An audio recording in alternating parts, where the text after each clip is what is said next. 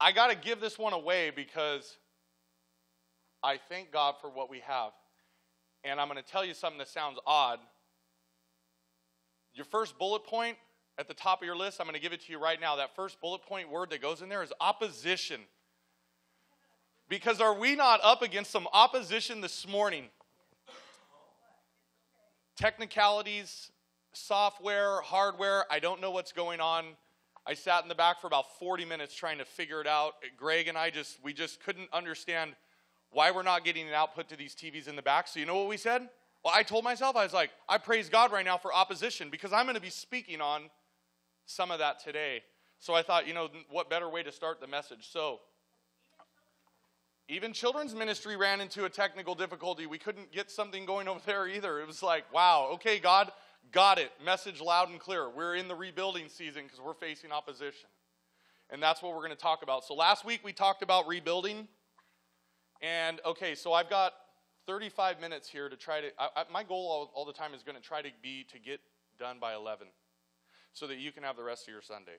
We come in here, we learn God's word, we learn God's truths, we hear these things, and then we go out into the world and we express them and we begin to live them and we begin to practice them and they become principles in our life. Amen? So I'm going to give you a quick recap because it was pretty neat and a lot of you guys were really encouraged by this last week. I'm going to draw for you one more time that biblical timeline that we talked about.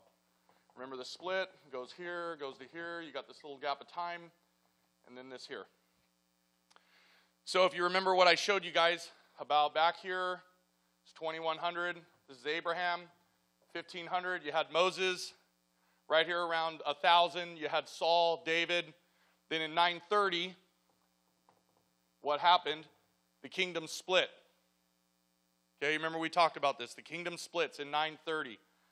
Up here in 722, these guys go to Assyria, the northern kingdom. They go to Assyria. There's no biblical record of them ever returning. Assyria sent people back to live in the land, and we're going to read about those people. So that's why the original story of the Good Samaritan is Samaria was actually in the nation, the full country of Israel, but during this time, Samaria was full of Jews, but during the later time when Jesus said the parable of the Good Samaritan, there was not Jews living in the land. There was Assyrians and other races. So then what happened here, I got to remember my date, 586. Somewhere around 586, Jerusalem and the temple are completely destroyed. There's a 70-year exile. They come back. They come back before the 70 years. A few people came back before the 70 years, but the rebuild finally takes place and finishes around 516, 515 BC. Okay, so last week we talked about what caused all this. Okay, we went over some good bullet points. We talked about following the instructions of the Lord to the letter because Solomon's heart turned away from God. He took it to foreign wives, and what happened? The kingdom was punished for it. We talked about not taking counsel from the wrong people when Solomon's son took counsel from his friends instead of taking counsel from the elders who had been giving counsel to his father, right? We talked about not continuing to stray from God because what happened? I already told you. There was about 19, 20 kings right here because this is a period of about 200 years. 19, 20 kings, generations, okay? What happened? All of these kings did evil in the Lord's sight. And only a few of these kings did good in God's sight. Only a few of them had reform. But the remainder of them, these were the kings of Judah, they also did evil in the Lord's sight. So we talked about not waiting until it's too late, because what happened when they strayed away from God? Exile. That's what happened, okay? And we talked about the difference of what they didn't do and what we need to do constantly is that we need to repent just as David did. Because David committed some pretty atrocious sins here.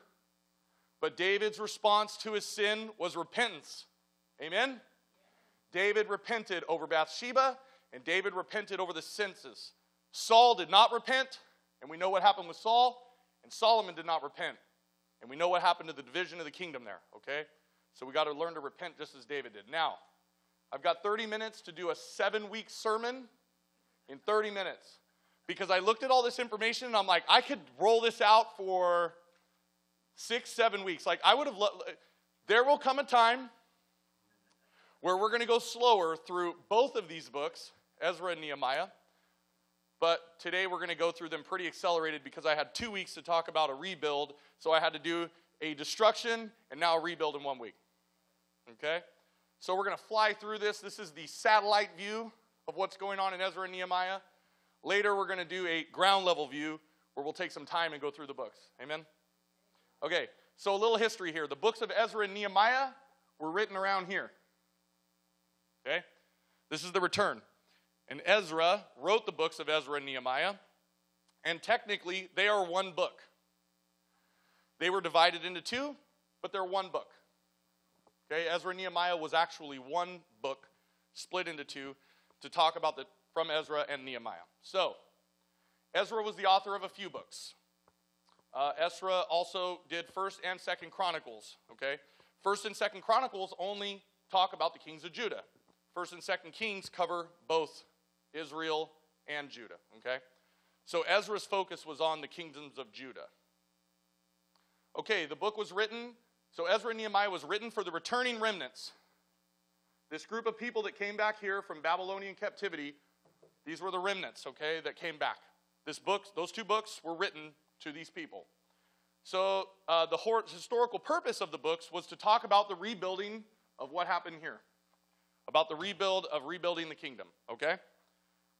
The main teaching of the book is to show, I wrote it here in my notes, to show the faithfulness of God to keep his covenant, and Mark always talks about a covenant cut with blood, to keep his covenant promise to Judah, not Israel, to Judah. And what was the promise?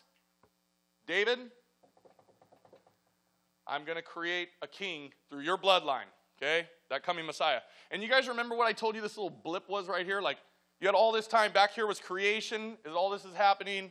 Abraham, Moses, all these guys. This is your Old Testament.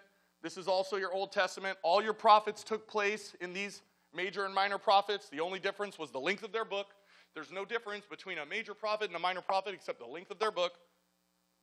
This right here, this smidgen, is the books of Ezra and Nehemiah. And then this little tiny guy right there I told you is your New Testament. That's everything that happened in the New Testament in that short little blip of time. Okay? So, the Christological purpose of these books I wrote here is that God promised a Messiah through the line of David, which I just told you, who would one day reign as king. These books show how God kept his promise. Okay, so number 1 was opposition will appear, and it appeared today. Okay? And before we can rebuild, we have to be prepared. And we are rebuilding. Take a look around this room. We are rebuilding. If you think this week's exciting and you thought last week was exciting, come for the next few weeks. It's going to continue to get more and more exciting. We are rebuilding. Okay? With new troops. We're building up. We're raising up warriors with the armor of God. Amen? I'm fired up right now. I am so fired up right now, I can't tell you. Okay, so the first opposition that they faced in the books of Ezra and Nehemiah, the first opposition that they faced was the opposition of rebuilding the temple. Temple, that's your note. Temple. I'm going to cheat here because I do it in my notes. Everything is capitalized, so I know what the fill-in words are, so that way I can say them out loud because you don't have them up there. Opposition will appear. Opposition of the temple. We're going to start with Ezra 4, 1 through 5. I'm going to read it here. If you want to follow along in your Bible, I'm going to go really fast, but I'd like you to try. Ezra 4, 1 through 5. Now when the adversaries of Judah and Benjamin heard that the descendants of the captivity were building the temple of the Lord God of Israel, they came to Zerubbabel and the heads of the fathers' houses and said to them, "Let us build with you, for we seek your God as you do. And we have sacrificed to him since the days of Esarhaddon, king of Assyria, who brought us here." But Zerubbabel and Jeshua and the rest of the heads of the fathers' houses of Israel said to them, "You may do nothing with us to build this house. You may do nothing with us to build a house for our God, but we alone will build to the Lord God of Israel, as King Cyrus, the king of Persia, has commanded us." Here's opposition. Then the people of the land tried to discourage the people of Judah. They troubled them in building. And if you really read these books, They like put pressure on them. They were complaining, doing this, threats, death threats. Imagine, the Bible's only giving you a little snippet of that it troubled them. But we live in a real world where we can understand what kind of trouble they must have been facing. We live in a world right now where our country's split politically. We live in such a divisive world right now that you can understand when I use this word that they were troubled in their rebuild. They were troubled in their rebuild. They faced true opposition. It says they troubled them in building. They hired counselors against them, so they were trying to sue them. They were trying to do everything to stop them. They hired counsels against them to frustrate their purpose all the days of the king Cyrus, king of Persia, even until the reign of Darius, king of Persia. So that entire king's reign, Cyrus was the guy who let these guys come back. Okay? Cyrus let these guys come back.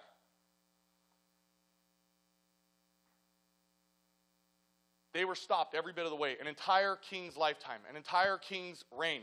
The rebuild took many years. Many years. So, the second thing that they were opposed against, there was opposition of rebuilding the city. First was the temple, then came the city. Ezra 4:16. We inform the king that if this city is rebuilt and its walls are completed, the result will be that you will have no dominion beyond the river. That would have been basically, if I showed you, remember Israel, we talked about the river right here. That's the Jordan River. And Babylon was out here. So he's saying, they rebuild this city right here and put the walls up, you're going to have no dominion past this line. When you say something like that to a king who's power hungry, what do you think that does with him? Hey, you let those guys build a wall, you're going to have no power there. And kings are just power hungry. So that stopped the building. So let's take a look at some things that happened. Those two were from the book of Ezra. Those were the historical documents of what was going on. But we're going to look now at Nehemiah. Okay? We need to take the proper steps to rebuild. There were proper steps that went into place that were God ordained, that this is the actions that have to take place. And we are in a rebuild. So let's talk about what the first one was. The first thing that happened before any of this building took place was prayer and intercession. Prayer and intercession. The first expression of a Christian on mission is to pray. Amen? How often do you do that? Okay, good, Mike. Mike's on track. I'm up here speaking, and there's days that opposition pops up in my life, and my first response sometimes is not prayer. That is why I'm reading this to you. I read this great statement. Expository preaching is when a concept or an idea which contains a subject and a complement, subject being a question, complement being an answer, when then through historical context, taking these scriptures not out of context, but in their context, putting it grammatically, literary, taking it, the Holy Spirit works on a preacher and goes through his experiences and life experiences before he can come up here and share it with you. Everything you ever hear anybody share up here that they come from the heart passionately for you to get, they have dealt with or they are dealing with. That's where it's coming from, right? We don't just sit there and go, I think they need to hear this. It's not what happens. It's not how this works. Okay, so we need to take the proper steps. Prayer and intercession. The first expression of a Christian on mission is to pray. Nehemiah began with intercession for the people. Book of Nehemiah, chapter 1, verse 5 and 6. And I said, I pray, Lord God of heaven, O great and awesome God, you who keep your covenant and mercy with those who love you and observe your commandments. Let your ear be attentive and your eyes open, that you may hear the prayer of your servant, which I pray before you now, day and night. For the children of Israel, your servants, which I pray before you now, day and night, for the children of your Israel servants, and confess the sins of the children of Israel, which we have sinned against you. Both my father's house and I have sinned. That's how intercession began. Nehemiah's first thing before starting anything was he prayed. And he prayed over the sins of the people because there was a lot of sinning going on. That was the first step. Now, Nehemiah was a layman in the king's house in Babylon, and that basically meant he was kind of like he'd be one of those guys in our house committee, okay? He was a voice, and he's the guy that got sent back to oversee this. Ezra was a priest. So the second thing, that was 2A, take the proper steps, prayer and intercession. Letter B, investigation of the city.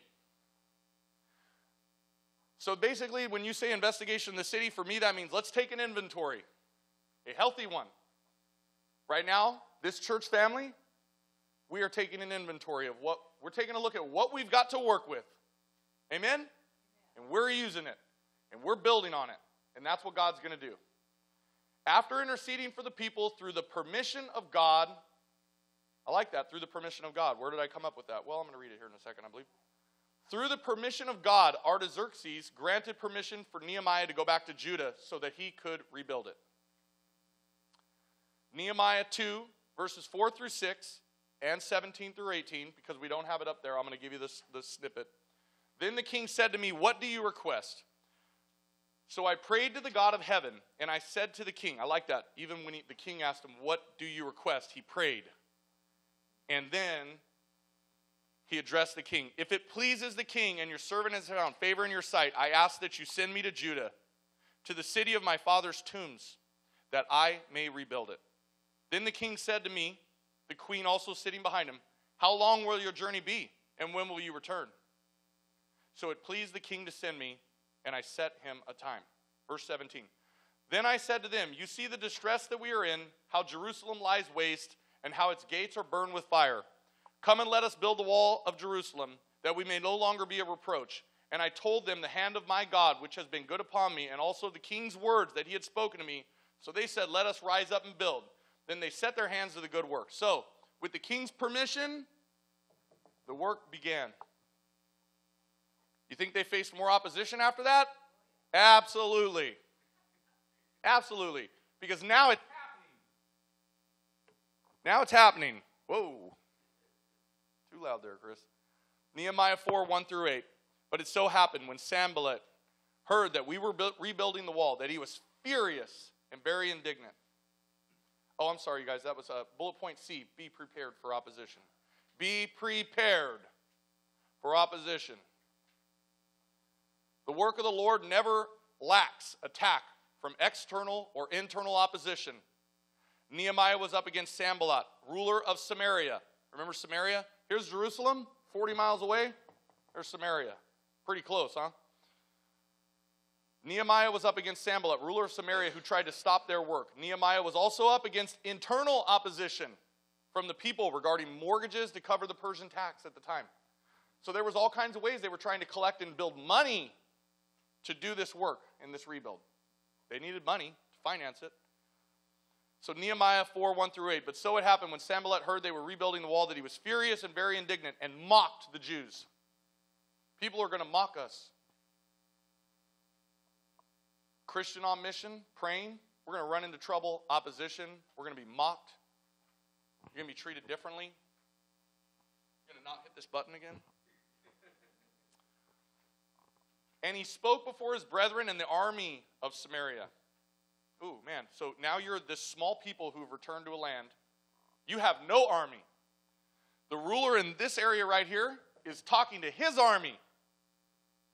Are you nervous? Are you anxious? Are you worried? How about this? You are scared. Even trusting God in faith, you are scared. Because there's threats, and there's somebody that doesn't want you to complete the job at hand. What are the feeble Jews doing? Will they fortify themselves? Will they offer sacrifices? Will they complete it in a day? Will they revive the stones from the heap of rubbish, stones that are burned?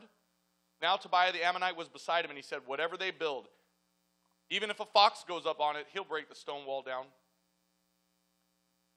Words of Nehemiah, "Hear, O God, for we are despised. Turn their reproach on their heads and give them as plunder to the land of captivity. Do not cover their iniquity, and do not let their sin be blotted out before you, for they have provoked you to anger before the builders." So we built the wall. I love that. So we built the wall anyways. Is that what we do? That's what we got to do. We do it anyways. You want to talk about division? I feel like this is COVID, and some of us can't come back to church. And that's okay. We love you. But it's time to return. Amen? It's time to return. If you're at home, I'm trying to tell you, it's time to return. Okay? Because all kinds of opposition has come up against us with rules and mandates. They told us we couldn't sing in here. Do you remember? They told us we couldn't sing. But guess what? We did it anyways. We did it anyways. And we didn't spread COVID in here. Amen? Okay. Woo! I'm on fire. Now it happened when Sanballat, Tobiah, the Arabs, the Ammonites, and the Ashdodites heard that the walls of Jerusalem were being restored and gaps were beginning to be closed, and they became very angry. All of them conspired together to come and attack Jerusalem and create confusion. So the threats went past the threats now. It said they attacked. The word attack, you look it up in the dictionary, it has a specific meaning. It means there was now some actual action that was hostile towards these people. Okay? Were they anxious? Worried? Nervous? No, let's try scared. Now let's try really scared, because the army of Samaria, and we have no army, is attacking us. Okay? Because of what we're trying to do here. How about this question I got to ask, not my notes. Do you think they wanted to stop? Do you think there were some people who were like, hey man, we need to stop. They're going to kill us. But there were a few people who stood in faith. Okay? They stood to the promise of the coming Messiah. And they knew that the temple was going to be rebuilt. Nehemiah 5, 1 through 5, and there was a great outcry of the people and their wives against their Jewish brethren. For there were those who said, we, our sons and daughters, are many, therefore let us get grain that we may eat and live. There were also some who said, we have mortgaged our lands and vineyards and houses that we might buy grain because of the famine. There were also those who said, we have borrowed money for the king's tax on our lands and vineyards. Yet now our flesh is as the flesh of our brethren, our children as the children, and indeed we are forcing our sons and daughters to be slaves, and some of our daughters have been brought into slavery. It is not in our power to redeem them, for other men have our lands and vineyards. There was opposition going on here. This was internal opposition again. Complaints of the people. That was a list of complaints. These are the naysayers. These are the ones who honestly couldn't care if the rebuild took place. Okay?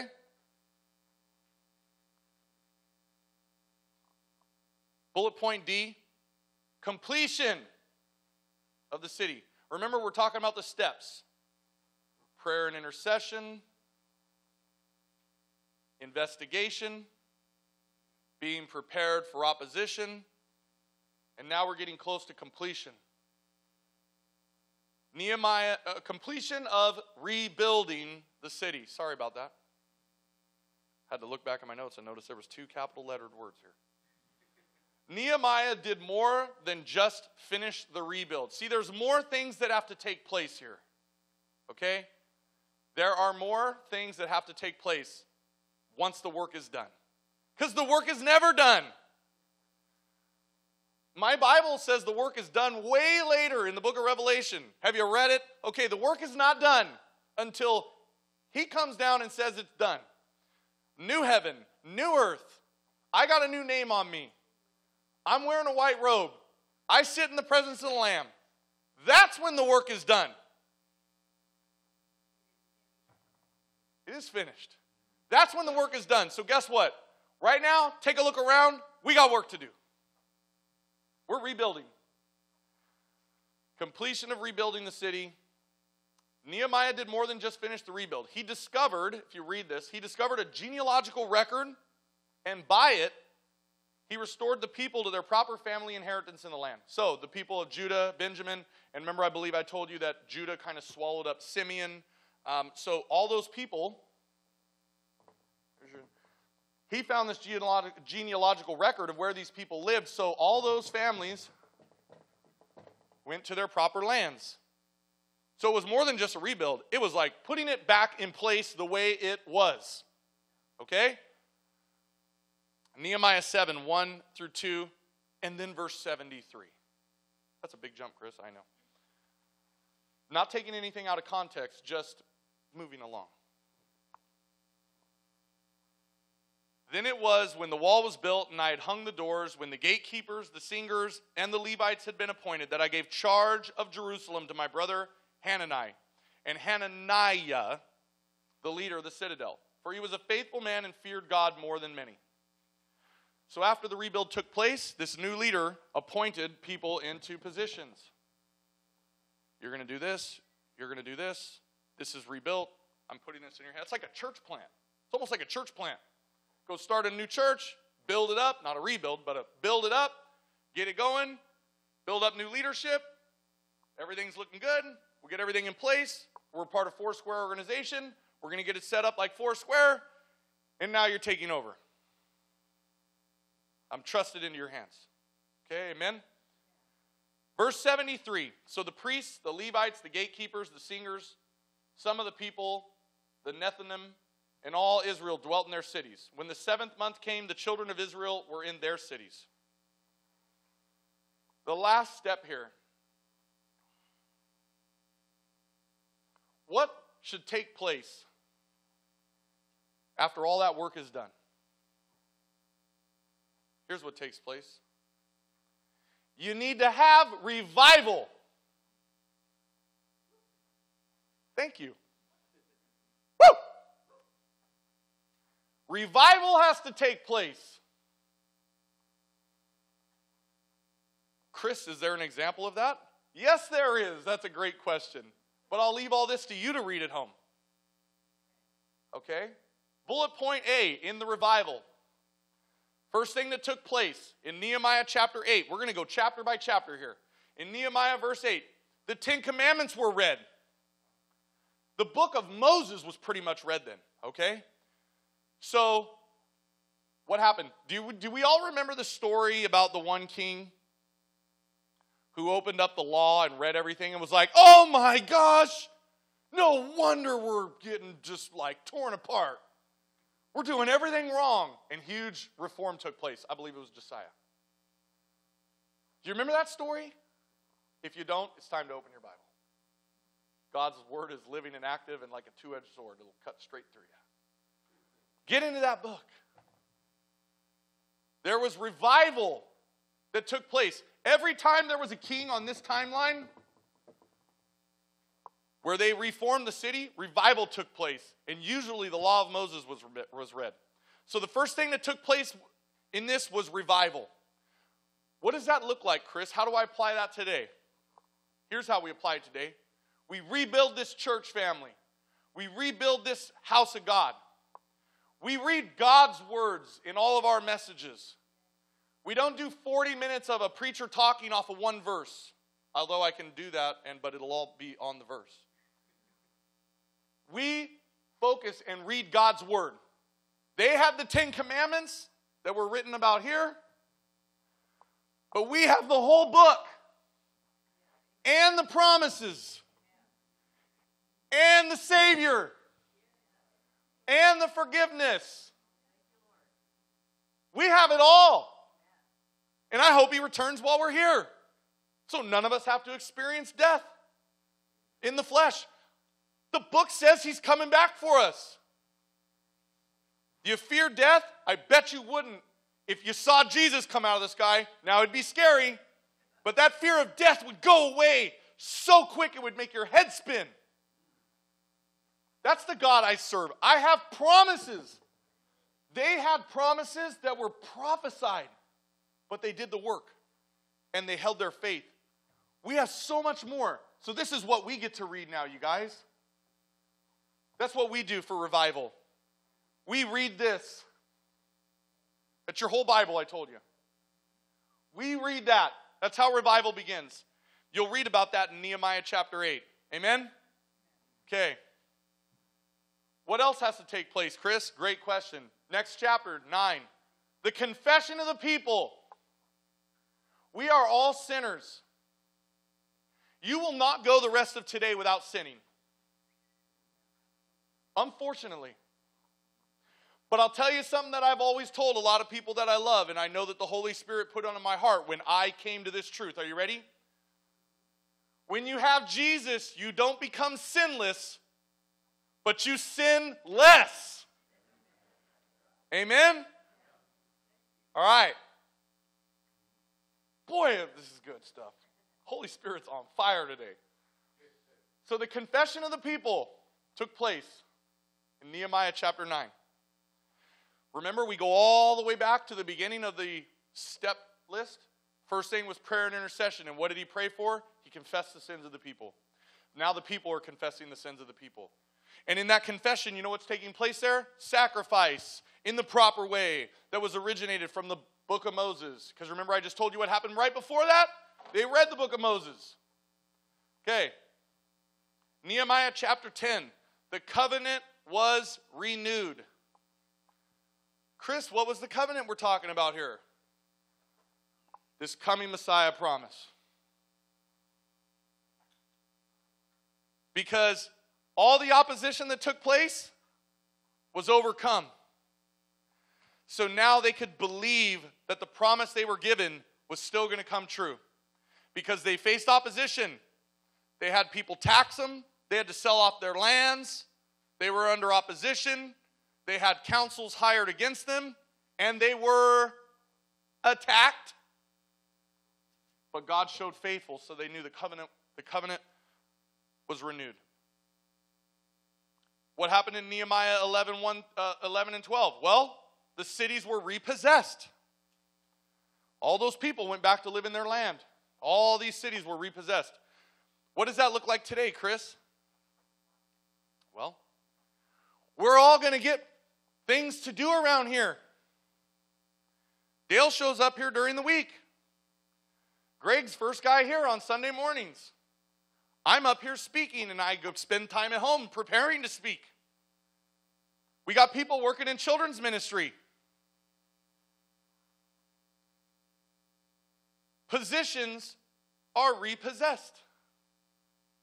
Take ownership of what God's entrusted you to do. Take ownership of what God has entrusted you to do. Okay? Show up. Trust me, you hang around me long enough, I'm going to suggest something for you to do.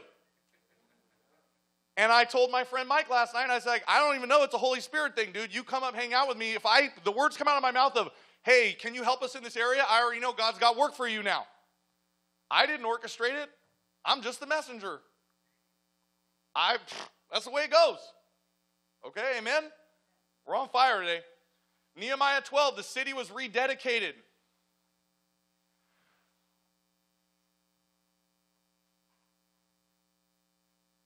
The city was rededicated. This church family is going to rededicate itself as a whole. This rebuild is taking place right now. Prayer and intercession. People have been praying over this church. The people who started this church are praying over this church. Okay? There's people who are not here who are praying over this church. Prayer and intercession took place. It's taking place at all times. We're up against technical opposition today. We're fighting through it. But we're reading the Word of God. Our covenant promise is being renewed. We're being restored. And revival is going to take place. And when all that takes place, we're going to rededicate this place. We're going to put signs outside and invite people to come in. We're going to start reaching out to people more. We're going to have outreach. We're going to do more than just show up here on Sunday morning and focus on the rebuild. Because once the rebuild takes place, we'll have the ability and the capabilities to do more. Amen? That's what's going to take place. Oh, last one. The civil reform amongst the people. That's what takes place in the hearts of all of us. We come, we stay in here, and you want to know what's going to happen? Civil reform begins to take place. You begin to pray more. You begin to read this more. You begin to focus kingdom-minded instead of earth-minded more. You begin to see what God's doing in your life. You begin to take ownership of the areas that God entrusts into you. Reform happens in your heart. And when that takes place, reform takes place around you. Reform won't take place around you if you don't have the reform going on. 5 minutes to go. Man, it was awesome. Here you go. This is the conclusion point. The spiritual work of revival is never complete until it has social or civil consequences. The reform that took place during Nehemiah's rebuild was life-changing. This put a nation back on track. A nation, mind you, that because of what happened here, never really fully, they never were under oppression after that. You read the New Testament, guess who was in charge of Jerusalem and ruling all that area? The Romans. The Romans. They just kept getting tossed around. In fact, the nation of Israel didn't become a nation again until Thank you. Yeah. Okay? They had a foot on them that whole time. But what happened during Nehemiah's rebuild was life-changing for the people. Revival took place, prayer and intercession took place, the confession of the people. That was revival. That was revival. There's been a few revivals over the last 100 years. Revival started in this church fellowship, Foursquare International, Amy Semple McPherson. You ever heard of her? Research her. She started the movement of Foursquare. Oh, I'm not even going to go down that road. I'm going to go in the weeds. The temple was cleansed. The temple was cleansed. The Sabbath was reinforced. And all foreign wives were put away as Moses had instructed. Here's the law. Solomon broke it. Division. Back to what we were instructed to do. And why? Because under revival, they read the Ten Commandments. They read the law of Moses. They didn't only read the Ten Commandments. They read the entire book of Moses, the Pentateuch. Genesis, Exodus, Leviticus, Numbers, and Deuteronomy. That's what they read. And they realized what was going on here. So basically, in a nutshell, they removed the sin that was going on in their hearts and in the land. And because of that, life-changing events happened. Life-changing events are going to happen in this church. But it's going to begin with the reform in our hearts, individually. And I already see it happening. That's why God's doing what he's doing around here. New faces, new people, new growth. Change is coming. Amen? Okay. Wow. I had to turn the heat down here. It's flannel season, everybody. So, yeah. Yeah, I wore the wrong undershirt. I can't really take this off. Let's pray. Lord, I thank you for your word. I thank you for your spirit that you put down on us, Lord. I thank you. I thank you that you spoke a message that we needed to hear, Lord. I thank you that reform is taking place. I thank you that you promise us revival. I thank you for this church family. And I'm going to keep my prayer to 18 seconds, Lord, because I was told that 90% of the prayers in your word were 18 seconds or less, and they had more power than people who ramble for hours. So I lift up this church family to you. I lift up what we're going to do this week. I lift them all up to you in the name of Jesus. I pray reform. I pray rebuild. I pray revival. Amen.